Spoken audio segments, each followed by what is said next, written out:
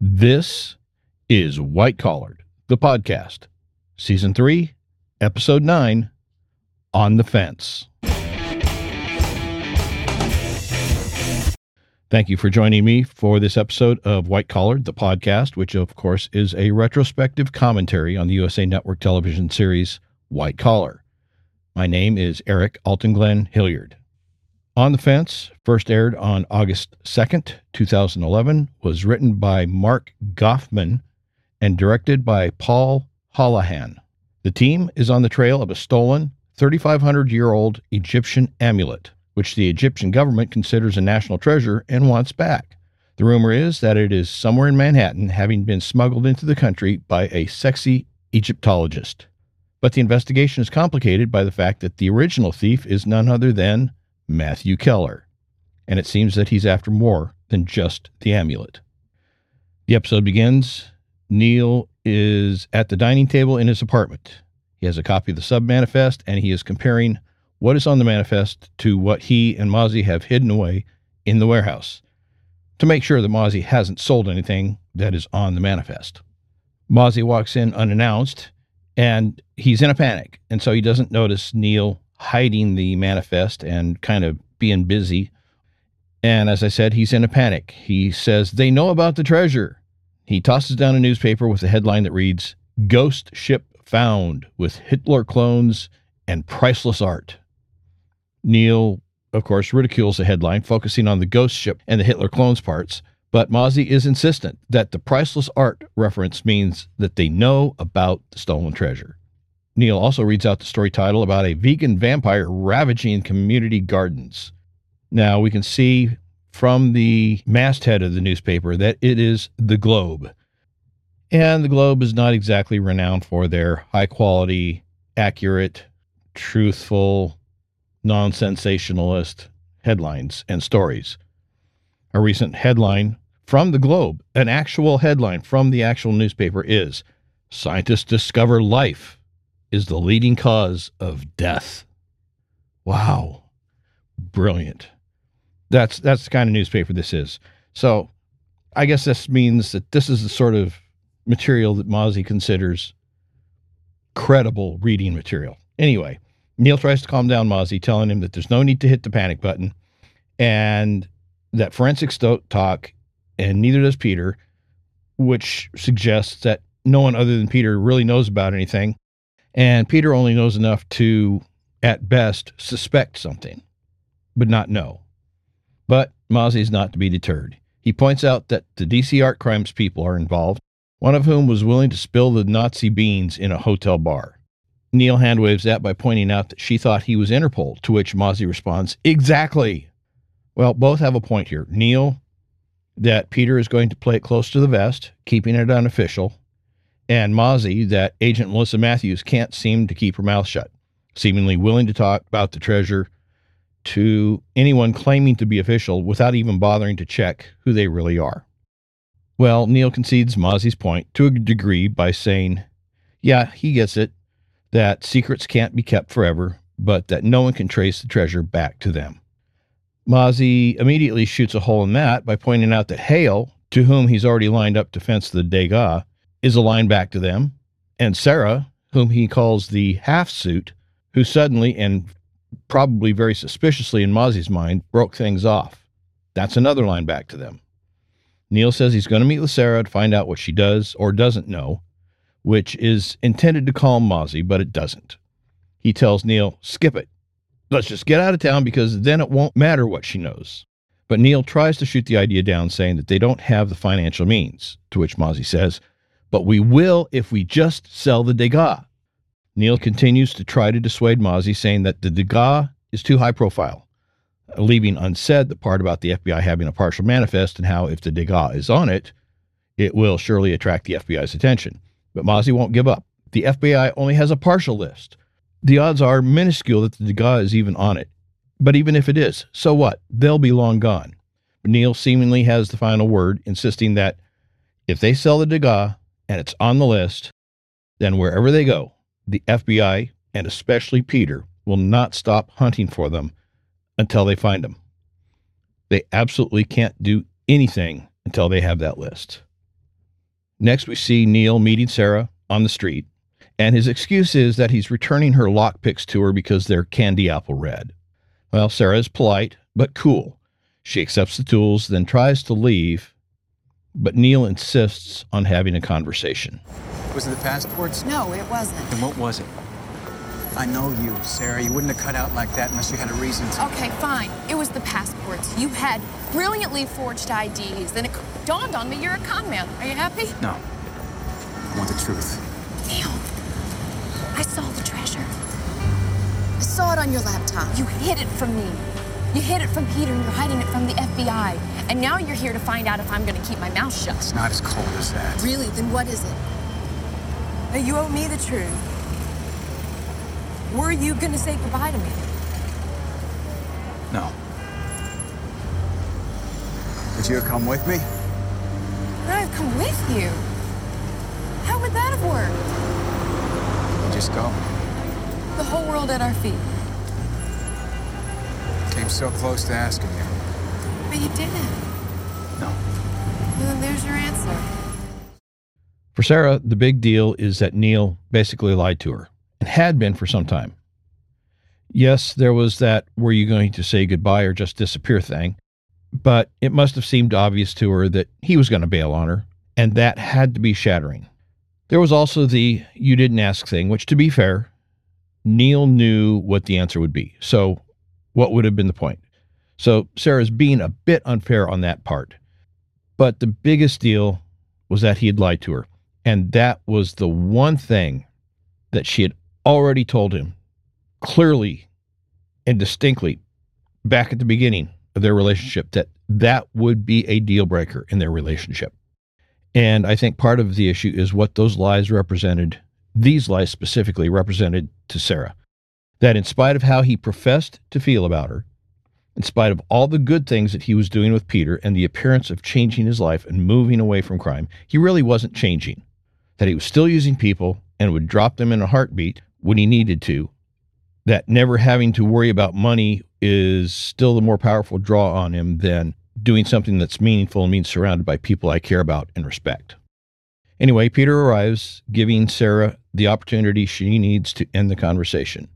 And she gets in one last shot when Peter says that this explains why Neil isn't picking up his phone. She pointedly states that she would hate to keep Neil from his crime-solving duties. Yeah, it's a bit of a cheap shot, but it's also understandable.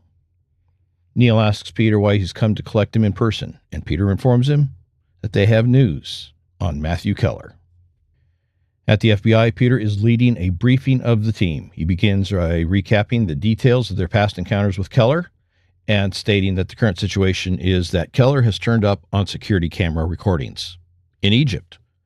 The political unrest there, with people and police taking to the streets, has given Keller the opportunity to liberate priceless works and artifacts from museums. One of the pieces he took was the amulet of the Lost Pharaoh, a one-of-a-kind 3,500-year-old amulet from the tomb of Narmer I. Now, Narmer, which in ancient Egypt may mean painful catfish, stinging catfish, harsh catfish, or fierce catfish, I guess that depends on who is doing the interpreting there. He was an ancient Egyptian pharaoh of the early dynastic period, and he was also cited as being the last king of the pre-dynastic period. Many scholars consider him the unifier of Egypt and founder of the first dynasty, and in turn, the first king of a unified Egypt. He also had the prominently noticeable presence in Canaan compared to his predecessors and successors. A majority of Egyptologists believe that Narmer was the same person as Menes, a king who unified the country through conquest, with Narmer being his name and Menes an honorific. Anyway, Peter tells the team that the new Egyptian government considers the amulet a national treasure, irreplaceable, and they want it back. The problem is they don't know where Keller is, but the Egyptian authorities believe that the amulet has been smuggled into Manhattan, and the team's charge is to recover and return that amulet. Peter also reminds the team that they need to approach the case with caution given Keller's involvement. Next, we jump down to a sidewalk where Peter and Neil are seen having a chat. Peter asks Neil if he has any idea what Keller might be up to. Neil says it's too early to tell, but whatever they think Keller's doing, he's probably 3 steps past it by now. But Peter doesn't get it. He wonders out loud why Keller would risk coming back to the U.S., to which Neil responds that Keller has always been brazen. As they're walking, they come across a newsstand where Peter spots a copy of the Universe Weekly, all the news the others don't publish, with the headline story, Nazi sub discovered off coast of U.S. Alien technology inside? Aliens supplied Hitler with weapons.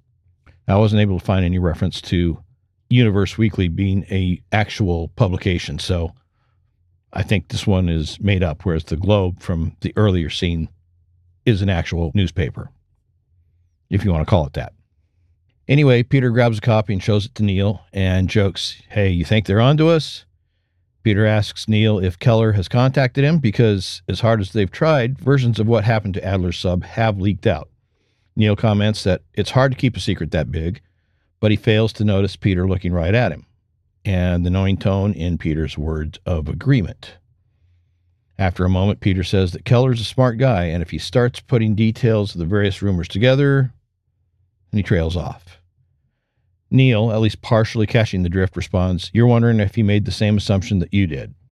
Peter concludes that if Keller thinks Neil is in possession of $1 billion worth of lost treasure, the chance of getting it and avenging himself on Neil could be reason enough to risk coming back.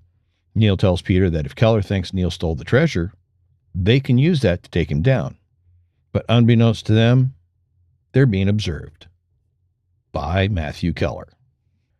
We have a time jump, and we are at the FBI, where Peter informs Neil that they found a New York connection between the stolen Egyptian amulet and Keller. Her name, Rachel LaRocque, an ancient civilizations expert based in Soho. The Egyptians believe that the amulet was shipped to her. Neil knows the name and knows her as an Egyptologist, but Peter comments that Egyptologist is only her day job. She's also a fence.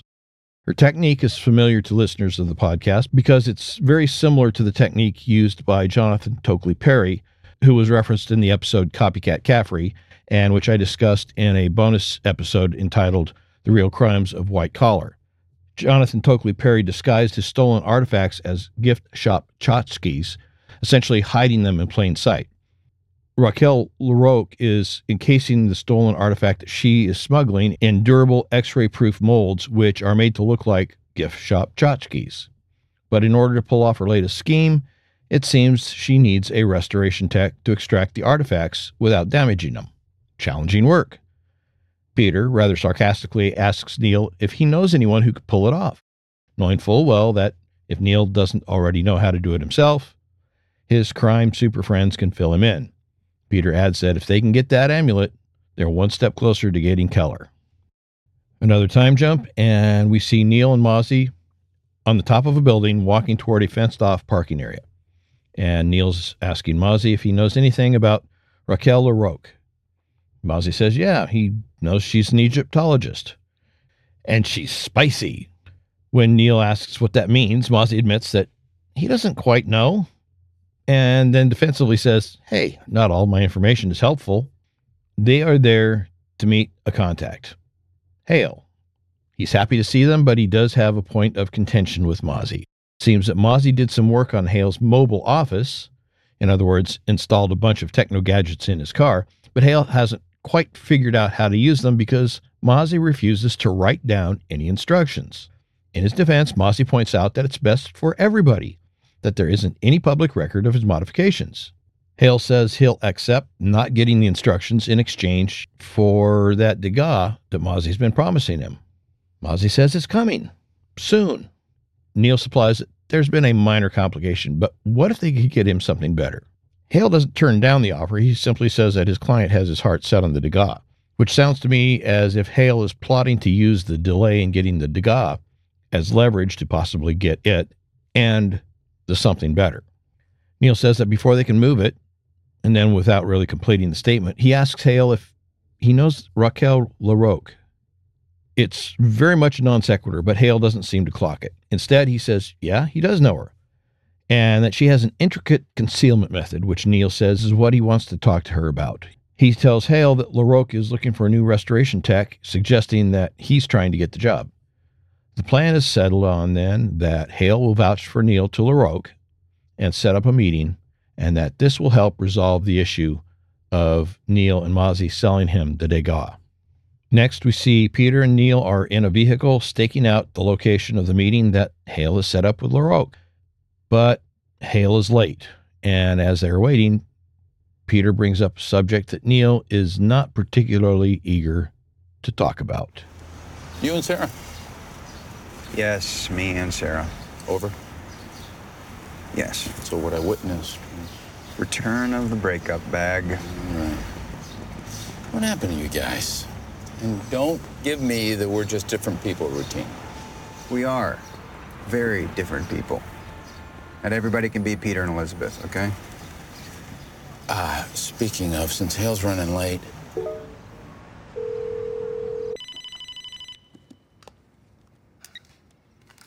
Hey, honey, how's the stakeout going? That's why I'm calling. Looks like it's running longer than expected. Oh, no. I hate to say this, but I don't think we're going to be able to make Trey and Sheila's barbecue tonight. Wow, that's too bad, because I was ready to walk out the door. Oh, I'm sure you were. But you know, you could go without me. Unless, of course, you're already settled in with a cup of tea and a new book. I know thee well as well, which means you're going to make up for canceling on me when you get home, mister. Oh, honey, do you know you're on speaker? Oh, hi, Neil. Hi, Elizabeth. All right, we'll crack this case soon, will you? We will. We both... Sorry, Al, gotta go. Okay, well, you owe me. Okay, love you. First off, Neil and Sarah. Peter has heard the "we're just different people" routine before, and it's not that he doesn't believe it, but he knows that there's more to it than just being different people. And although he doesn't know that the treasure and Neil's concealment of it from Sarah was a trigger, I think he does realize that it's about the difference in their morals and their ideals. And I think he's hoping to get Neil to open up and talk. I mean, really talk about what it is. Not just the usual Neil, make light of it, brush it off sort of talk. He's trying to get Neil to have the sort of talk that he told Neil he would be there for at the end of the previous episode, As You Were. Now about Neil's comment that not everybody can be Peter and Elizabeth. It's understandable he would use them as a reference. After all, he's talking to Peter, and it's something that Peter would understand. But there's a tinge of bitterness and resentment in his voice. I think he believes that he's let himself believe in a false dream, as exemplified by Peter and Elizabeth, or at least a false dream for him. And sometimes when people lose something or try for something and fail to achieve it, they can resent it when they see someone else who has that thing. It's like the person who can't sleep at night, lying in bed, hearing their partner breathe as they sleep. The sound can be maddening because in some way it feels like a taunt, even though it's unintentional and perfectly innocent. Now, as far as Peter and Elizabeth in this conversation goes, after she tells Peter that he's going to have to make it up to her for canceling, and he tells her that she's on speaker, Elizabeth automatically assumes that Neil is in the car with him. And she's only slightly embarrassed at knowing that Neil has heard her comment. Or maybe she's only slightly embarrassed at the possibility that there's someone else in the car who may have heard it, because once she knows it's only Neil, when Peter cuts Neil off at the end of the conversation, abruptly cuts him off, she again, knowing she's on speaker, repeats her comment about how he owes her. So she's comfortable with that kind of conversation in front of Neil. It's kind of like sometimes when you have that kind of a conversation in front of relatives. You don't want to do it in front of other people, strangers, but having those kinds of joking conversations with relatives in the area, within earshot, that's a different thing, and I think that's what this is. Anyway, when Neil asks Peter why he cut him off, Peter replies that he didn't want Neil talking to Elizabeth about the case. And specifically, he didn't want Neil to mention Keller. Peter says that she got riled up after Keller had kidnapped him, and that there's really no reason to upset Elizabeth by mentioning Keller because, really, they don't know that he's in the States. Not really. Well, they spot Raquel LaRoque headed into the meeting place, which just happens to be a mob hangout. It seems to make sense to Neil that she would pick that place because he suggests that it's perhaps one of the safest places in the city. Peter's concerned that she won't wait too long for Hale, and he asks Neil if there's any way of contacting Hale. Neil says he's paged him. Yeah, Hale's old school. He has a pager for contact. Peter tells Neil that he doesn't want to lose LaRoque because she is their only link to Keller. Neil doesn't seem to think that Hale's absence needs to be a problem. Hale's already laid the groundwork. LaRoque knows that she's meeting Neil, so Neil can approach her on his own. Then Peter can try to bust them, but by letting the two of them escape, Neil can gain her confidence. But Peter has a different plan. Neil makes the approach. Peter arrests both of them. Then, after a grueling interrogation, he releases the two of them together, and Raquel will then take Neil into her trust when she realizes that Neil didn't flip on her. Naturally, Neil likes his plan better, explaining that early in a relationship, it's better to experience a win. Peter smugly tells Neil that when he's an FBI agent and Peter is the ward of the federal prison system, they can do it his way. And then with mocking condescension, Neil says, "And all this time I thought we were partners." Peter smiles and says, "We are. It's just that the tie always goes to me." Neil gets out and puts on a pair of glasses, which doesn't seem like much of a disguise, but perhaps it's a better disguise than one might expect. Researchers at the University of New York have demonstrated that if you aren't a personal friend of either Clark Kent or Superman, you could be tricked by his glasses, just like everyone else in Metropolis. In a 2016 study about the effects that glasses have when it comes to facial recognition, 59 participants were shown side-by-side images in 3 different categories: people wearing glasses, people not wearing glasses, or an image of someone wearing glasses paired with one that wasn't. Then they were asked to determine whether each of the individuals in the pair of photographs that they were shown were the same person. Researchers wanted to test the participants' visual comparison abilities and not their memories, so they presented the images side by side, and the participants were allowed as much time as they needed to come to a conclusion. Are these both the same person or are these different people? Researchers chose images of people who the participants wouldn't know or recognize. The images were also similar to what people are used to seeing on social media, including varied poses, facial expressions, lighting, and background. Passport-style photos in which the pose or facial expression doesn't shift between the images were not included. So they were trying to replicate a real-world identification situation. All the images were in color and high quality and loosely cropped around the head. Where there were images of the same people being shown side by side, the researchers made sure that the photographs didn't share backgrounds or angles or other comparable traits. And to make things interesting, they also found similar-looking people, or foils, and added them to the mix. When subjects were shown 2 images of someone in glasses or 2 images of someone not wearing glasses, 80% of the students were able to accurately identify if the photos were the same person or not. But the rate of identification dropped to 74% when comparing a person wearing glasses next to someone who wasn't. So according to the researchers, while it may still seem hard to believe that the inhabitants of Metropolis were unable to match Clark Kent with the numerous appearances of Superman in the newspaper and on television, the study shows why Kent chose glasses as an aid for his anonymity. Simple and effective. Anyway, Neil approaches Raquel, who is reading aloud from a book. "Hail my heart, hail my heart, hail my transformation." An obvious play on the name of Hale, who is supposed to facilitate the introduction of LaRoque and Neil. In response to her part A of the passphrase, Neil responds with Book of the Dead, Chapter 30b. He then tells her that the phrase was also inscribed on the back of a 3,500-year-old scarab amulet recently removed from the Egyptian National Museum. She is somewhat disturbed that he knows that. She's disturbed that Hale isn't there. And she's disturbed that Hale obviously told Neil more than she thinks he should have. Neil responds that, hey, Hale trusts him. She counters that if that was the case, then why isn't he here? Neil flatly says he'll show. Then he asks to see the amulet. She coldly asks if he really thinks that she would bring it with her on a first date, and that she really has it in her mind to kill him. Of course, Neil would prefer that she didn't, but if she's going to, he'd at least like to see the amulet beforehand.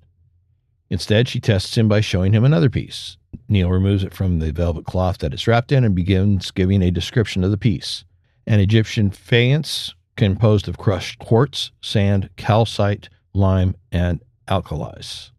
LaRoque states that it is a late Middle Kingdom Shabti buried with pharaohs to protect them in the afterlife. But it's a test. Neil correctly states that it isn't Middle Kingdom because the plaster is modern and it has a higher calcium content, probably to protect whatever's inside. LaRoque says that it's very hard to get to what's inside, but Neil says it would only take him a few hours to put together a restoring process. But still, she's cautious, stating that although she likes his confidence and passion, she still needs to talk to Hale. She takes the piece back and begins to get up as if to leave. Neil says that without Hale, they're both walking into the unknown, but that sometimes you have to trust your instincts. And he's trying to get her to trust him by suggesting that he's willing to trust her first. After all, it would be rude not to trust somebody back who professes their trust in you, which is what Neil's trying to use as a psychological manipulation. But it doesn't work. LaRoque says her instincts are telling her to walk away.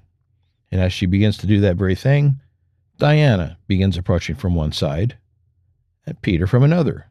Neil tells LaRoque, "I see you brought company," and the classic technique of accusing your opponent of the very thing that you're doing, thus shifting the focus of suspicion and attention to them, and more importantly, away from yourself. Of course, LaRoque immediately presumes that they are feds. Neil says, "Yeah, okay, so what's our story?" She says, "No story." She's not talking to them, and especially not doing so with what she terms the airport shabti in her possession. After a moment's hesitation, Neil says, "Fine, he'll get them out and away from the heat." He grabs her hand and begins leading her through the crowd of tables populated by the notorious, telling the patrons, "Feds, FBI raid." The assembled gets up and begins swarming Peter, making it impossible for him to pursue Neil and LaRoque. And with a sense of annoyance, Peter mutters to himself, "The tie was supposed to go to me." Next, we see Neil and LaRoque walking down the street. She compliments him on his resourcefulness. She says that her last partner, the restoration tech who created the molds around the pieces back in Egypt, wasn't as resourceful, and he's going to be in an Egyptian prison for quite some time. Neil comments that at least he shipped her the amulet before he was arrested, but as she's getting into a cab, she points out that she really has no way of knowing that for sure, at least not until the hidden piece is revealed. But it seems that Neil has won her confidence, at least in part. Although she tells him to keep his schedule open and that she'll tell him when and where, it's a "don't call me, I'll call you" situation because she doesn't seem to trust him enough to give him her contact information. Back at the FBI, Peter is annoyed at Neil. He doesn't quite read him the riot act, but he does give him a stern dressing down, saying that the plan was for him to haul LaRoque and Neil in. Neil says, yeah, and he was okay with that plan, except that Raquel had the artifact on her and wasn't about to turn herself in, and possibly wasn't going to let herself be taken in. Flippantly describing LaRoque as a mysterious, gorgeous, hat-wearing expert in a certain subject that Neil finds particularly sexy, Peter's wondering why Neil ditched him. Neil says, "I told you why. She's a thief." And when Peter says, "And you are?" Neil responds that he's someone who escaped capture in a crowded restaurant by saying 2 words, FBI raid. Then Peter tells Neil, "Don't get cocky." But as he's saying that, Neil's phone begins ringing. It's Mozzie. Neil immediately asks what's going on because Hale didn't show. But Mozzie tells him the reason. Hale's dead. Back at the rooftop parking area, Mozzie is despondent. He tells Neil that Hale was the last of the gentleman fences and that he didn't have any enemies. Neil asks Peter if they have any idea who's responsible, but there are no fingerprints, there's no blood spatter, there's no evidence of any kind. Mozzie asks Peter if they've checked the security feed. And of course, Peter doesn't know what Mozzie's talking about, so Neil informs him that Mozzie had installed a security feed in the car. When Peter asks Mozzie, "Well, why didn't you tell anyone?" Mozzie is a bit put out, saying he tried to, which is interesting. Had the officers on the scene not been interested in his information because of who he was, or perhaps because they didn't think he had any useful information, maybe because they had already come to a preconceived conclusion and didn't think that they needed to do a more thorough investigation, or because they knew who Hale was and didn't feel like spending any more time on an investigation? I mean, after all, who cares about a dead criminal, right? I don't know. It's an interesting little question, though. Peter gets Mozzie the items he needs to access the security recordings, and as he's getting things hooked up, it's explained that the security system is sound activated and only records when somebody's talking. So they start watching the video. They hear Hale talking to someone out of sight. They see Hale get into the car. Then they see Matthew Keller rise from the back seat of the car, gun in hand. After they finish watching the video, Peter and Neil walk a short distance away, leaving Mozzie to grieve. Peter asks Neil how Keller knew Hale. Neil states that he didn't, and Neil would have known if he did. Peter concludes that Hale's death is somehow connected to Raquel and the amulet. After a pause and looking at Neil, he adds, unless it's something else. And with an undercurrent of anger, Neil answers that he wishes he knew.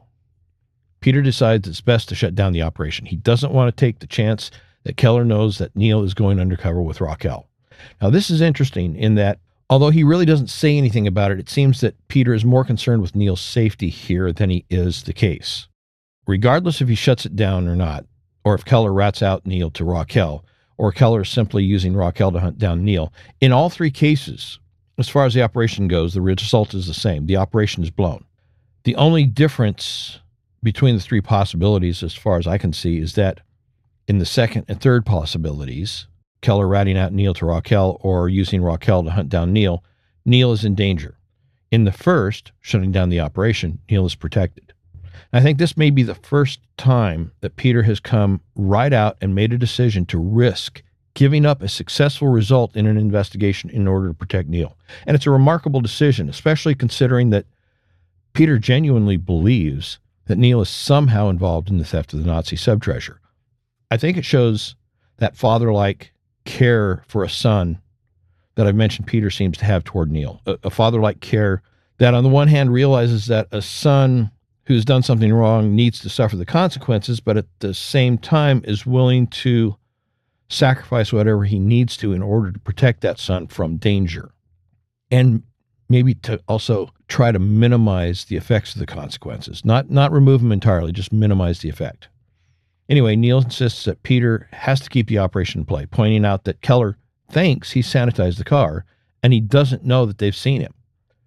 But Peter says no, at least not until we find out more about how Hale died. But Neil insists that if this is Keller's plan, Raquel is the best way to draw him out, and if they wait, they may lose their chance with Raquel. Reluctantly, Peter gives in. He wants Keller stopped. Next, we see Sarah walking down the street, and we see Keller leaning against the parked car next to the sidewalk.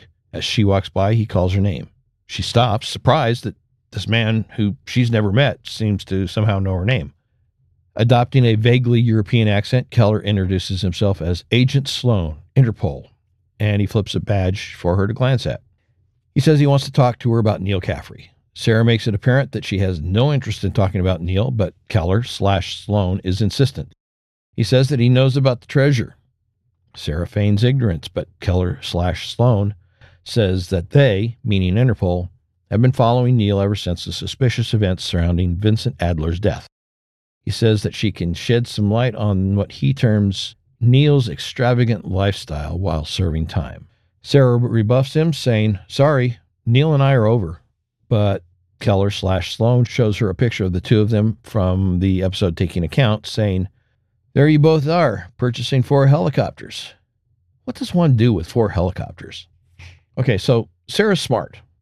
But why didn't she comment that this had occurred weeks earlier and that things had changed since then? And why didn't she question why, if he was truly from Interpol and they had been following Neil, that they hadn't noticed that there had been a change in the relationship between Sarah and Neil, and that they had not been in contact for at least a short time since that photo in question had been taken? Keller/Sloan goes on to say that Sterling Bosch has some pretty strict rules about theft recovery, and then he asks, has her boss mentioned anything about an internal investigation? Again, Sarah is smart, and she's an experienced investigator. She should know this technique, the technique of an investigator asking a question as a guess to elicit information. And she should assume that all questions being asked are leading questions to which the interrogator doesn't actually know the answer, or he's implying things that aren't factual or known. Also, Sterling Bosch certainly would have strict internal rules about theft recovery regarding items insured by Sterling Bosch. But for items not insured by Sterling Bosch, I would think their response would be much different. That's not to say that if one of their recovery agents was involved in criminal activity or involved in the cover-up of criminal activity, that it would be left unnoticed.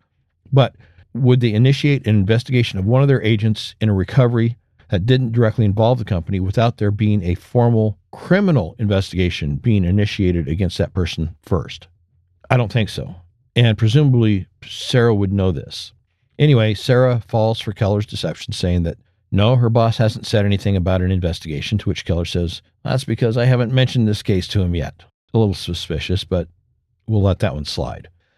Then Keller starts playing hardball. He tells her that she needs to give him some information he can use because one way or another, Neil's going down. Now, if she gives him something, maybe he gets off light. If not, he goes down hard. Emotional manipulation in case she still has feelings for him.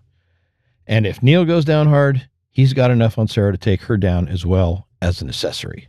Back at the FBI, Neil informs Peter that he's heard from Raquel. Neil is to meet her the following day at her lab. Peter tells Neil that the FBI has her place staked out and her phone tapped, but there's no further word on Keller, not that he was expecting anything. As he's saying this, he looks at the photo on his desk of himself and Elizabeth, and Neil notices. Neil then counsels Peter to tell Elizabeth about Keller, now that they know for certain that he's back in the States. And Peter's surprised. After all, Neil Caffrey suggesting that someone shouldn't keep secrets from their partner seems a bit out of character to him. So he asks, hey, where's this coming from? Neil says, someone who keeps a lot of secrets. He says it seriously, but it strikes Peter as humorous. Or maybe it's the out-of-character nature of the response that strikes him humorous. But either way, he chuckles, breaking the slight tension created by the response, and Neil casually joins in, probably thankful for the escape of having been uncomfortably too honest in the moment. Then he tells Peter, let's nail Keller. At Neil's apartment, Sarah arrives in a panic, and Mozzie's in a bit of a snit. Where's Neil? Oh, hello to you too. No, Mozzie, this is important. Did you try calling him? I can't. You don't want to, or you're not physically capable of dialing a Okay, telephone? do you still sweep this place for bugs? What do you think? You may speak freely within these walls. I know about the treasure. I saw it on Neil's laptop. Oh, damn it. He wants you to run away to the island with us, so Neil told you. He didn't tell me. Oh, did I tell you? Mozzie, there is an Interpol agent who is on to you and Neil. He has been following you for weeks, and he knows about the treasure. Did you tell him anything? Well, I had to give him something. Oh, to protect yourself? No, to protect all of us. He was going to drag us all in. Neil was really going to tell me everything? Yes, but I talked him out of it for the exact reason that you're standing here right now. What did you tell the agent? I never said that you two were involved, but I had to give him the IP address for the treasure cam. How long ago? I don't know. How long? 40 minutes ago. I didn't give him the password. I assumed it wasn't easily hacked. Unless you're Interpol, I just shut down the feed. You already know about Agent Sloan. That's who you met? Yeah. And you gave him the IP address? Mozzie, what? It's the one man who wants Neil dead. So, wait a second here. Mozzie was overjoyed when Sarah broke it off with Neil. And now he's seemingly mad at her for breaking it off with Neil. Either that or he's just simply mad because he thinks that she's trying to re-enter his life. Except that he was immediately cross with her even before she gave him any details and the reason for her presence.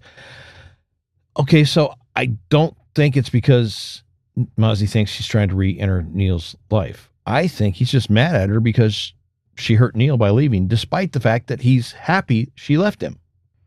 Mozzie seems to be having trouble deciding which side of the fence he's on. Is he mad at Sarah for leaving or happy that she's left? Seems like he's both and neither. And this is one of those problems with being offended on somebody else's behalf. You get inconsistent and you get hypocritical in what you say and how you behave. And of course, we see Mozzie's paranoia coming out. First with Sarah knowing about the treasure, and then with Sarah having told the so-called agent anything.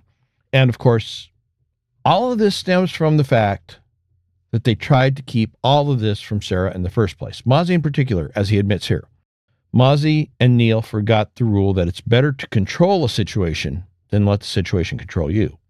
Sarah was close to the situation, and they should have realized that there was a chance that she would find out. And it would have been better if they had told her so that she knew not only the details, but also all of the players, such as Keller. But not having done that, she didn't know any better. So when Keller came along posing as an Interpol agent, she had no idea who Keller was. She had no reason not to believe him, other than the fact that there were some red flags in their conversation. But just in terms of the general situation, she didn't know what was going on. And so she didn't realize that Keller might be trying to play her. Anyway, next, after Sarah and Mozzie's talk, Mozzie calls Neil and tells him what happened. He tells Neil that he's reset the IP address so that the feed is secured again. But Neil realizes that if Keller did get a chance to connect to the video feed before Mozzie had a chance to change it, then he's seen the treasure and knows that it's real. Mozzie tries to assure Neil that even if Keller did get a glimpse of the treasure, there's no way he could trace it back to the warehouse. Neil's response is tart about how Mozzie also assured him that there was no way that a swatch of the canvas from his painting could have survived the fire, yet one did. Mozzie says he's got a backup plan that he's going to put into play to take care of Keller, but Neil insists that no, I will handle Keller. You focus on securing the art. Mozzie says no, he's going to stop Keller once and for all. But Neil's already hung up. Then we see Mozzie grab the Degas and put it into a large folio case. Next, we are in one of the FBI surveillance vans. Peter removes Neil's anklet. Jones hands Neil one of the FBI's trick watches that contains a radio and tracking device. Peter reminds Neil to only turn it off if Raquel scans for bugs, because if Neil's out of contact for more than a minute, Peter's coming in with the team. He also tells Neil that the moment that he knows that the amulet is real, to give the secret word, and Peter and the team will bust in. Inside, Raquel lets Neil into the lab area, but before he gets too far in, she stops him and begins to scan him for bugs. And of course, Neil turns off the tracker and eavesdropping mechanisms on the watch.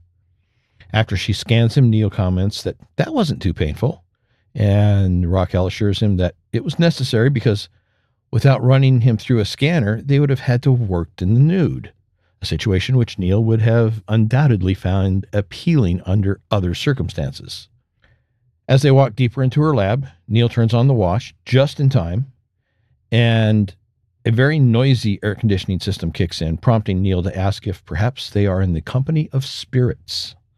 In the van, Peter notes that there were only 8 seconds left before the minute was up and tells Jones that they can expect Keller to act in a window that small. Back inside, Neil is admiring the prize. It's a crystal pyramid that he says looks like a $20 paperweight. Raquel says she hopes it's not, and cautions Neil to be careful with it, saying that this one's special. Next, we see Mozzie in a confession box. His confession begins, "Bless me, Father, for I am about to sin." The priest says, "We all are." But this is no ordinary priest, because he knows that Mozzie is there for more than just a confession. He asks, "What do you want?" Mozzie hands the bent priest a photo, saying, "I need your help with a problem." The priest seems to recognize Keller and reads on the photo, $6 million. Mozzie continues, "He killed a friend of mine. Now he's threatening others close to me." The priest notes that $6 million, that's a lot, and asks if there's a particular client Mozzie has in mind. "No, it's open season. Spoils go to the victor."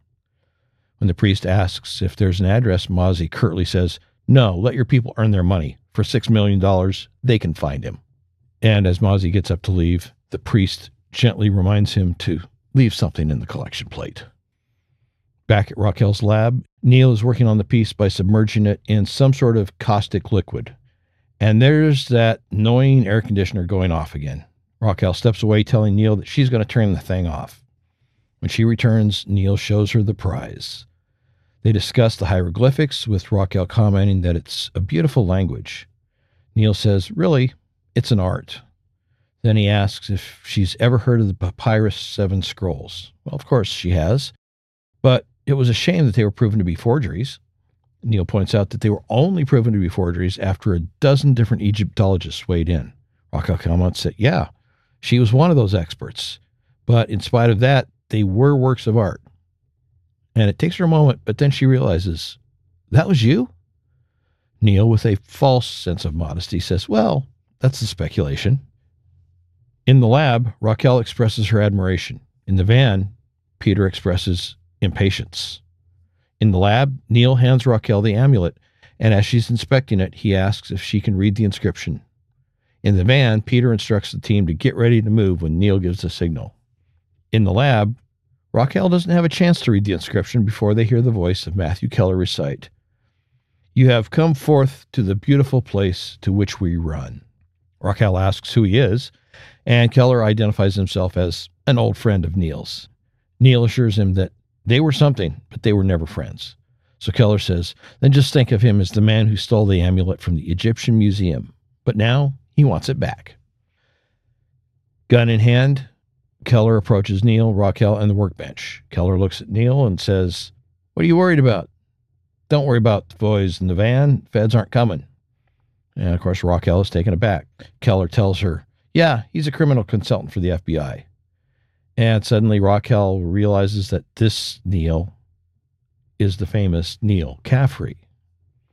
Neil tries to warn her that Keller is extremely dangerous and that she shouldn't believe anything he says. But Raquel, who has been slowly inching her way behind the workbench and inching her hand down to the underside of the top of the workbench, pulls out a gun of her own and points it at Keller, who seems to be somewhat excited about the standoff. Raquel decides that she isn't going to believe either one of them, nor is she going to stick around to figure out who's telling the truth. Keller condescendingly says, "That's a good idea, sweetheart. This is just guy talk." And Raquel, equally dismissive, says, "Boys will be boys," and then leaves the two men alone. And after Raquel is gone, Neil demands to know what Keller wants. Keller tells him it's simple. He wants the treasure. Well, it takes a minute, but Neil finally realizes that Keller has set this entire thing up. He stole the amulet and had Raquel's restorer arrested in Egypt so she would need someone new. And Keller says, "Yeah, too bad for you that you didn't figure it out before now." Then we see Raquel walking down the street, talking on the phone to somebody, probably the priest, who's told her that there's a hit out on Keller, a big one. The voice on the phone tells her that it's a $6 million hit, but he tells her to keep her distance. She tells the voice that he's at her place right now and that he owes her. Back at the lab, Keller's taunting Neil with his knowledge, or his supposed knowledge, of Neil's treasure at the warehouse. When Neil tells Keller that he doesn't have the treasure, Keller agrees. Neil doesn't have it because Keller's got it now. Keller goes to one of the computers in the lab, types in a few things, and then shows Neil what's on the screen. Two men hauling crates out of a warehouse. Neil looks at the screen for a moment, then looks at Keller. Keller's triumphant. "I won, Neil." Neil unexpectedly swings at Keller, hitting him hard in the face. Keller goes down momentarily, but then comes back up, gun in hand, and fires a wild shot in Neil's direction. As this has been happening, out in the van, Peter had been getting suspicious. It had gone quiet. And then he heard the air conditioner, obnoxiously noisy air conditioner, kick on. Peter turned to Jones for confirmation, asking, "Didn't she say she turned off the air conditioner?" When Jones confirmed that that's what he remembered, Peter reviewed the previous audio, and he again heard Raquel say that she was turning off the air conditioner. And he realized that somehow they've been getting fed an audio loop and that they haven't heard anything live for some time. So he'd ordered the team to move in, and as they were climbing the stairs to the apartment, they heard the shot that Keller took. Back in the apartment, Keller is proverbially rubbing salt into the wound, telling Neil that Hale didn't want to give up any information about the Degas. And Sarah, he says, pretty little Sarah, whose heart you broke, didn't want to betray him either. Then Keller delivers what he seems to think is the final insult. "Congratulations, Neil. You've made friends." Peter and the team start banging at the door, and Keller starts to head out through the back. But he pauses long enough to toss the amulet to Neil, telling him it's a consolation prize. After Keller is gone, Neil heads over to the computer with the video feed on it and begins working to shut it off, while hollering at Peter that he's alone and unarmed. And just a minute, he's unlocking the door. He puts the amulet in his pocket and then runs to unbolt the door. Letting Peter and the team in, he says that Keller was there, he's armed, and he headed out the back way. Peter and the team go looking for Keller, but he's gone through a so-called rabbit hole. And while the team was in the back looking for Keller, Neil has disappeared out the front. And he's off anklet. Next, we see Neil walking down the sidewalk, talking on the phone to Mozzie as he's headed toward the warehouse. As they're trying to come up with a plan, Mozzie checks out the situation at the warehouse, expecting to see Keller and his men so that he can give Neil an idea of the situation he's walking into. Except Keller's not there. They're gone? Mozzie checks the old feed and says, yes, they're there, but no, they're not there. Neil's understandably confused. Mozzie tells him that the warehouse Neil saw in the feed isn't theirs. It's a fake. Presumably, Keller couldn't follow the signal to the real location, so he set up a fake warehouse and hacked the feed to show the fake. And apparently the only reason Keller showed up at the warehouse was to get Neil to lead him to the real warehouse off Anklet, which means that Keller can take Neil down and the FBI has no idea where Neil's going to be, which means that Neil has no backup. And Neil doesn't know if he's being followed because it never occurred to him that he needed to check. So they decide that the best plan is to lead Keller someplace else and then wait until help arrives. And they decide that the best place is something called the Palace. As Neil heads off toward the Palace, Mozzie makes a phone call to his priest with an address that the priest might find useful. Now, given the visuals that we see and the address that we get just a short time later in the episode, the Palace appears to be a reference to the Temple Court building at 5 Beekman Street, which is part of the Beekman Hotel and Residences, which consists of 3 interconnected structures. The Temple Court building was originally built between 1881 and 1883. And that's the building that we see, with the annex constructed between 1889 and 1890. The Temple Court building and the annex were made a New York City designated landmark in 1997, but was abandoned in 2001 and proposed for development, during which time it was sold multiple times and used for film shoots.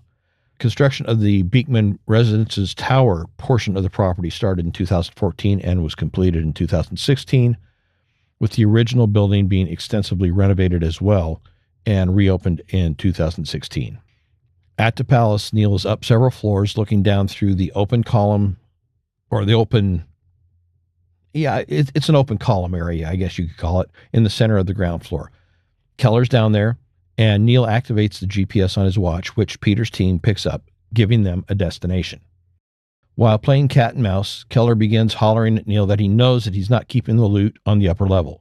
Neil shouts back that he's not keeping the loot in the building at all.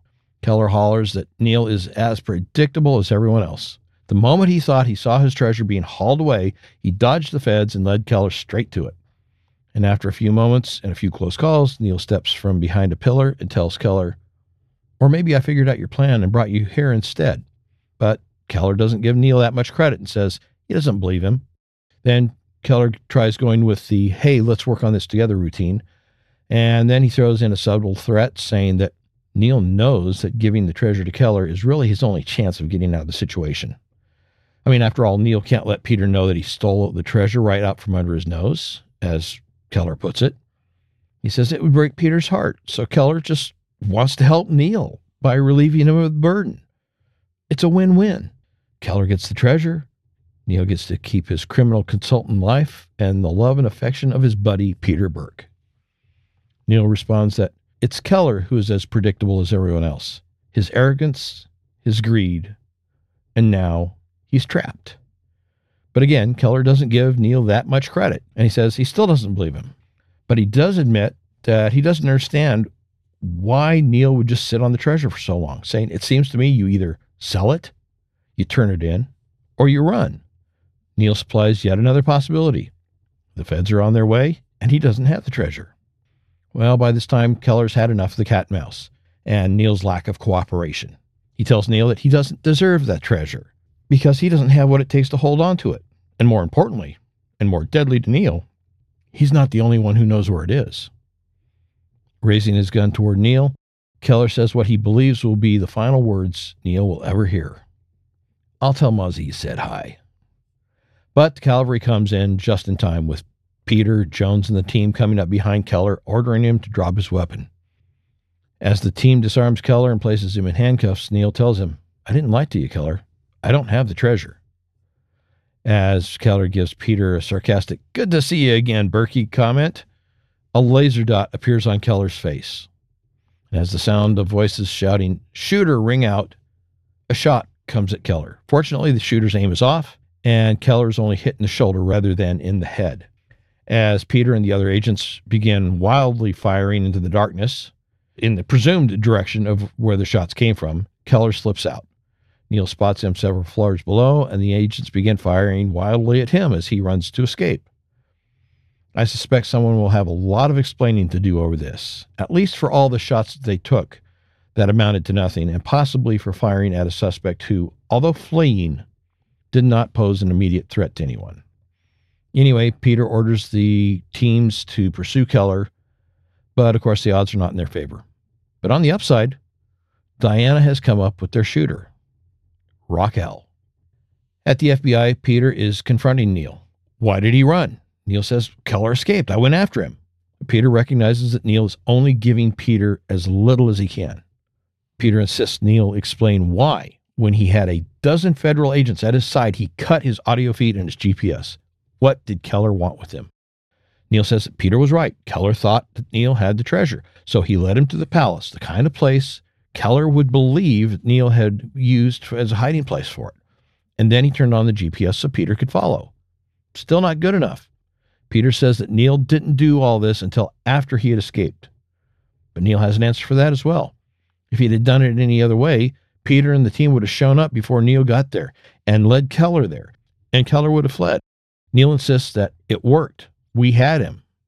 Until she took a shot at him. But Neil doesn't know why she did that. Well, Peter has the answer to that. Someone put a $6 million bounty out on Keller. Apparently they weren't the only ones who wanted him. Neil seems to agree. Peter tells Neil, give me your foot. And he puts the anklet back on him and then says, you can go. As he's leaving, Diana is bringing Raquel in. She says, you had me. Neil tells her, look, Peter's a good agent, and he wants Keller more than she does. But she's angry because Keller took her scarab.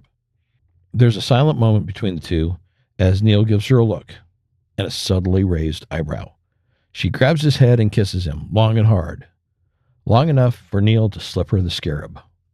Except, even if she's been subjected to a body search once, she's going to be subjected to another search again, which means that she's going to have to hide the scarab somewhere on her person that won't be searched very closely, which gives her very few options. After they separate, Neil is at his desk in the FBI offices when Sarah comes in. Sarah, what are you doing here? Peter called me in. Oh, To make a statement about my meeting with Keller. I'm glad you're safe. I had a long talk with Mozzie. Your secret's safe with me, Neil. I hope you don't forget everything between us. Well, no, not everything. I won't forget about that Raphael you stole. Allegedly. So, what did Mozzie tell her? How much did Mozzie tell her? Obviously, we can't know the details at this point, but I'm guessing Mozzie did the noble thing and got Neil off the hook with Sarah, at least as far as the responsibility for the actual theft of the treasure. Anyway, next we see Peter arriving home. He quietly makes his way into the bedroom where Elizabeth is sleeping, book still open by her side. As he puts a bookmark in it, she wakes up. Hi. Did you catch any bad guys today? A couple. Oh, good. I can go back to sleep now. Honey, you okay? There's something I need to tell you. Okay. One of the guys we were pursuing, he got away. Are you concerned? It's Matthew Keller. What, Keller's in New York? Why didn't you tell me? Because we weren't sure. Then we had him cornered. Honey, this man had you kidnapped. I know. We're gonna find him. FBI has got him on the most wanted list. The U.S. Marshals are out in full force, and there's a bounty on his head. I should have told you. I'm sorry. Don't do this. I can handle it, you know that. What I can't handle is finding out after something happens. Nothing will. I promise. I don't believe that Peter has ever accepted any relationship advice from Neil. Now, in the past, he's sought out Neil's advice on romance, but that's not the same thing as relationship advice. And yet, it was Neil who told Peter not to hide the reappearance of Keller from Elizabeth. Relationship advice, and it was good advice, particularly when you consider how much of a team Peter and Elizabeth have been throughout his career. Withholding information from your work partner or your spouse is rarely a good idea and rarely works out well. And when your work partner is also your spouse and your spouse is also your work partner, or after a fashion, it's doubly not a good idea. And of course, spouses of law enforcement officers, firefighters, and other first responders know that. And of course, the spouses of law enforcement officers, firefighters, and other first responders know that the possibilities of never seeing their loved one again is higher than in many other professions, possibly higher than in most professions. And that's under normal, everyday circumstances. And the situation with Keller isn't a normal, everyday circumstance. Now, I understand he was trying to spare her, but this is one of those things where a little pain now could potentially ease a greater pain later. But yeah, Peter should have told her. And it's a shame that Neil didn't take his own advice with regard to Sarah, but instead resorted to hiding the fact of the treasure from her. Granted, the circumstances were substantially different. His life wasn't in danger, at least not up to the point where Keller eventually came back into the picture. But in some ways, it was similar. By telling her about the treasure up front, including the details of how it wasn't his idea to steal it, she might have been hurt, but it might have hurt less to discover this at the beginning than to discover later that Neil had withheld the information and lied to her about it as well. Granted, it may have sabotaged the relationship at the beginning, but it might not have. They might have been able to work through it, but the withheld truth about the treasure would have been more likely to sabotage the relationship at the end. But I guess, like most people, Neil can see things clearer when it involves other people and not himself. Anyway, Elizabeth asks Peter about the bounty, and he says that all they know about it at this point is that someone is willing to pay $6 million to make Keller go away permanently. In the meantime, Neil is back at the table in his apartment, again going over the partial manifest that he had photographed from Peter's house, again comparing that list of items to the items that are still in the warehouse. Van Dyke, good. Matisse. Degas. Where's the Degas? Mozzie, what did you do? Yeah. We arrested Keller. No? Except as we were cuffing him, someone shot him. Winged him. And in the chaos, he escaped. Oh? Someone put a bounty on his head. A $6 million bounty. That's roughly the black market sale price of the Degas. No, that's exactly the sale price of the Degas. He fenced it.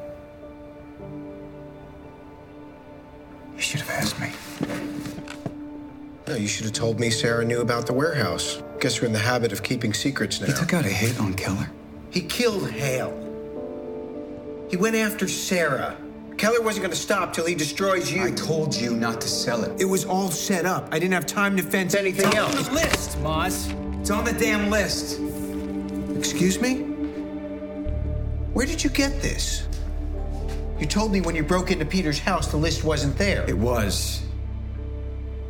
You lied to me? We got bigger problems. When the Degas turns up, and it will, the FBI is going to know the treasure didn't burn, and we are the prime suspects. Why didn't you tell me? Look, it doesn't matter now. Who did you fence it through? We have to get it back.